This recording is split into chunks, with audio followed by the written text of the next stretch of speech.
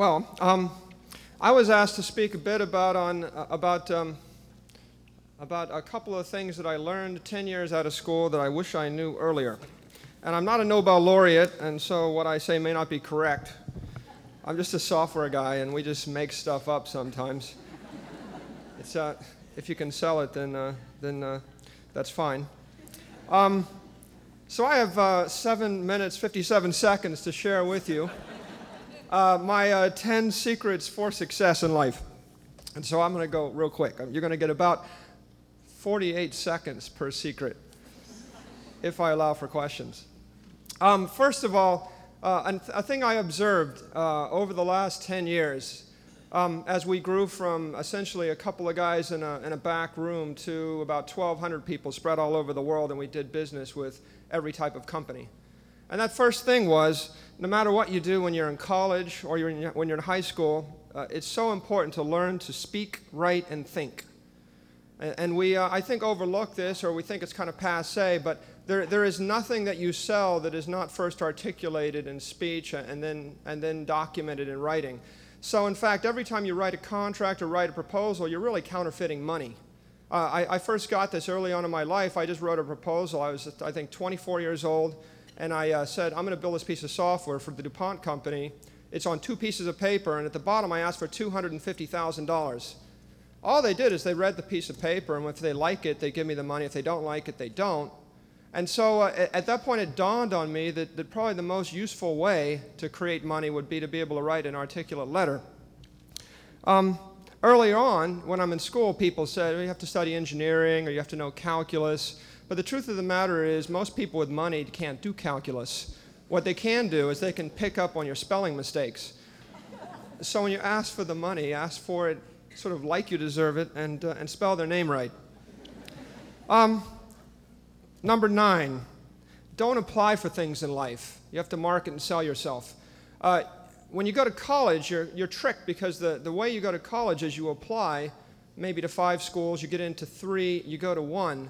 But that's really a horrible metaphor for how to get through life, because the truth of the matter is in business or the rest of life, you apply 20 million times a day, you get rejected 19,999,000 times, and if you succeed 1,000 times, you're successful.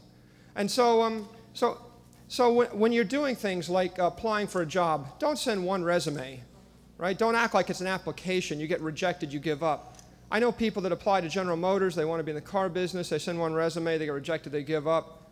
They think they'll never get in. But the truth of the matter is, there are 20,000 managers at General Motors, and you can apply once a month, which means over the course of a year, you could apply 240,000 times.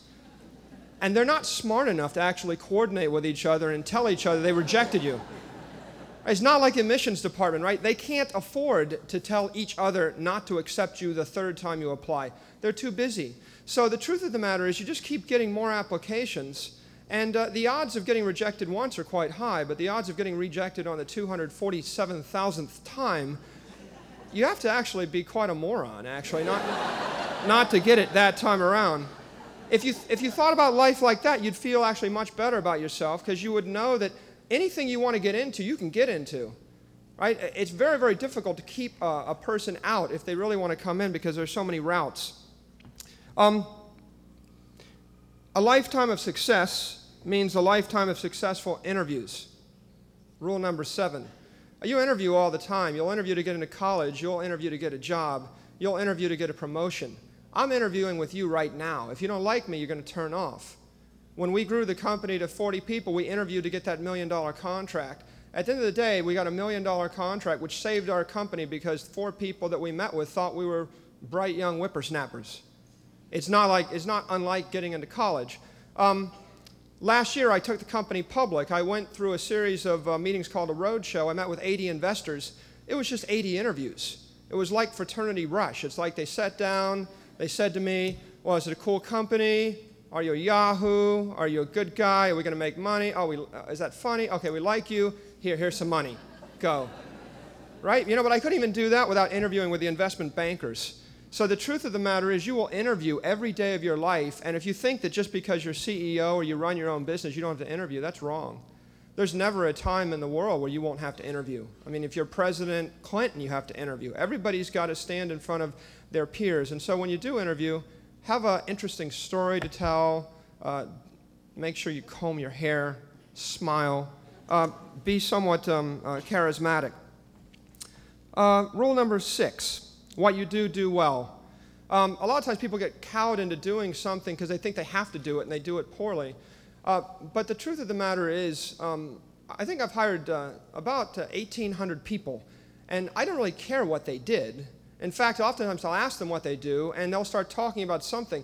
All I'm listening for is cues. Did they do it well, or did they do it with a lot of intensity?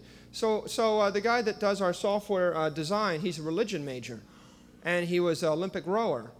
He's totally unqualified to be in the software business. But we don't care because we know that the software business changes so fast that as long as he's good at something, he'll probably be good at something else. So just do something with a lot of fervor and a lot of passion. And if you do it well, you'll do the next thing well and the next thing. And that's a cue to all those interviewers out there that they can trust you and that they can work with you. 5, don't be rolled over by the system. Find a way through. Like, for instance, I have 2 minutes and 3 seconds left here, and it's about to shut me down, but I know I have 3 minutes for questions left. So if I add that together, I have 5 minutes, and I'm on rule 5. So find a way through the system. Now, for you, I'll give you a piece of practical advice, and you can use this if you like. In a given month, we might get 5,000 resumes.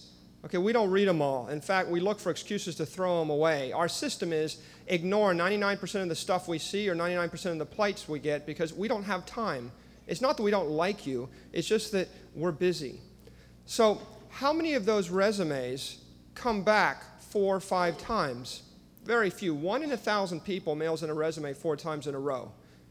But let me ask you this. How would you actually get your resume to be read if you really wanted someone to pay attention to you? Well, I'll give you a secret. It's very easy. Take your resume, wrap it around a bottle of champagne. Send it to me. Now, this may... Yeah. Now, this may sound kind of goofy, right? But there's actually a bit of logic behind this. A bottle of champagne actually doesn't file. I can't put it in a filing cabinet. And if I turn it sideways, it rolls off my desk. So I have to put it upright on my desk. And what happens is it's like a coconut. A coconut is nature's way of moving a tree around because, people pick up the coconut and carry it up the hill and then replant it. With a bottle of champagne, somebody comes in my office, picks it up and says, well, where'd that come from? And I say, some crazy person sent me their resume on it. And they say, well, who's that? And they pick it up and they read it. And then they got to go next door and show it to their friend. And then that person's got to show it to another person. And so the champagne moves the resume around, and no one in their right mind can bring themselves to throw away a bottle of champagne. It hurts. Even if you don't drink, you can't throw it away. Right? So it's a simple thing, right? So just wrap it around a bottle of champagne or something else. And that's the way to deliver your message. Rule 4, judgment, focus, execution, in that order. A lot of times people new in the business world, what they do is they run around, work really hard, code, create software, and then they get kind of confused. Focus. What was I coding? Something or other. And then they stop and they judge 6 months later. Did anybody need that stuff I created? Okay, wrong thing to do. Right? Stop and think. Make sure what you're doing is necessary, then focus, then execute. You find you go 10 times faster, 100 times faster. 3, there are many paths to happiness, but few maps. What do I mean by that? What I mean is that anybody that comes to you and says, this is the way for you to be happy in your life, doesn't really know, including me. Sort of an oxymoron. I'm kind of confused there. But I'm supposed to give you a path to happiness. Here's the thing. You can get there a lot of ways. I thought I was going to be a rocket scientist. At one point, I thought I was going to be an astronaut. I was going to be in the Air Force. I was a commissioned officer. I thought I was going to be a political scientist and a professor. And then I thought I was going to be a consultant, and then I ended up a software guy. And I'm not unhappy with how it turned out, but if you'd given me a chance to chart my life at age 18, I think I wouldn't be nearly so happy. right? So what you have to do is keep your options open and keep your eyes open. There are lots of ways to get there, and don't be afraid to follow a different way. 2, fate has a hand, so be prepared. My senior year, I actually, 4 weeks before I graduated, thought that I was going to fly jets in the Air Force. And that meant 11 years I was going to be in the military. I'd studied aeronautical engineering, I'd been an ROTC cadet, I was about to be commissioned. I had my life planned out completely. And in my final flight physical, I was diagnosed with a benign heart murmur. I was disqualified from combat aircraft duty, and my entire next 11 years shifted into a great unknown. I had no clue where I was going to go. At that point, I had a flashback to my freshman year when one of my upperclassmen told me, don't worry about studying anything else. You're going to be a pilot. You could get a degree in basket weaving. It doesn't matter. And I had thankfully ignored their advice, and I'd studied history. It turns out that history made me interested in computer simulation. I took a class in the Sloan School of Management. I wrote a thesis, and it was my thesis advisor in the business school that got me my first job, which eventually led to this corporation that I now run. Fate has a hand. It'll move you around. The Boy Scout motto is be prepared. Right? The only real advice I can give you there is just make sure you're prepared for any of a dozen different alternatives. Have 2, 3, 4 backup plans. Learn to garden. If everything else falls through, you can be a gardener. It's not a bad life. It'd be very, very nice. Lots of other things you can fall back on. I have 49 seconds, and I have one rule left. Life is finite. Don't waste time on pursuits without passion. Don't waste a second. I know a lot of people, this is, again, a joke. I know people that work for 40 years in a job they don't want to do because they thought they had to do it, because they thought they could never do what they did want to do. I met my brother 5 years ago. He's living in the basement of our house in Ohio, and he's saying, I really want to be in television. I said, you're not going to be discovered in Ohio. Get in your car, drive to LA. Here's a credit card, right? And work for free until you find a job there, because that's where the jobs are. He got in his car. By the time he got to LA, a new TV show had started up. He walked into that TV show 3 months later, not even aware it was available, and they hired him to be a producer, and he's been a TV producer for the past 5 years. And again, completely because he did what he wanted to do. And when I think about that story and a thousand like it, I'm struck by the thought that it would be a horrible tragedy if he'd stayed in that basement. And yet that's what 9 out of 10 people would do. And I would tell you, as you study the lives of people that got what they wanted, they got it because they didn't follow convention. They didn't do something because they were told they had to do it. They picked the thing that they were most passionate about and they loved most in their entire life.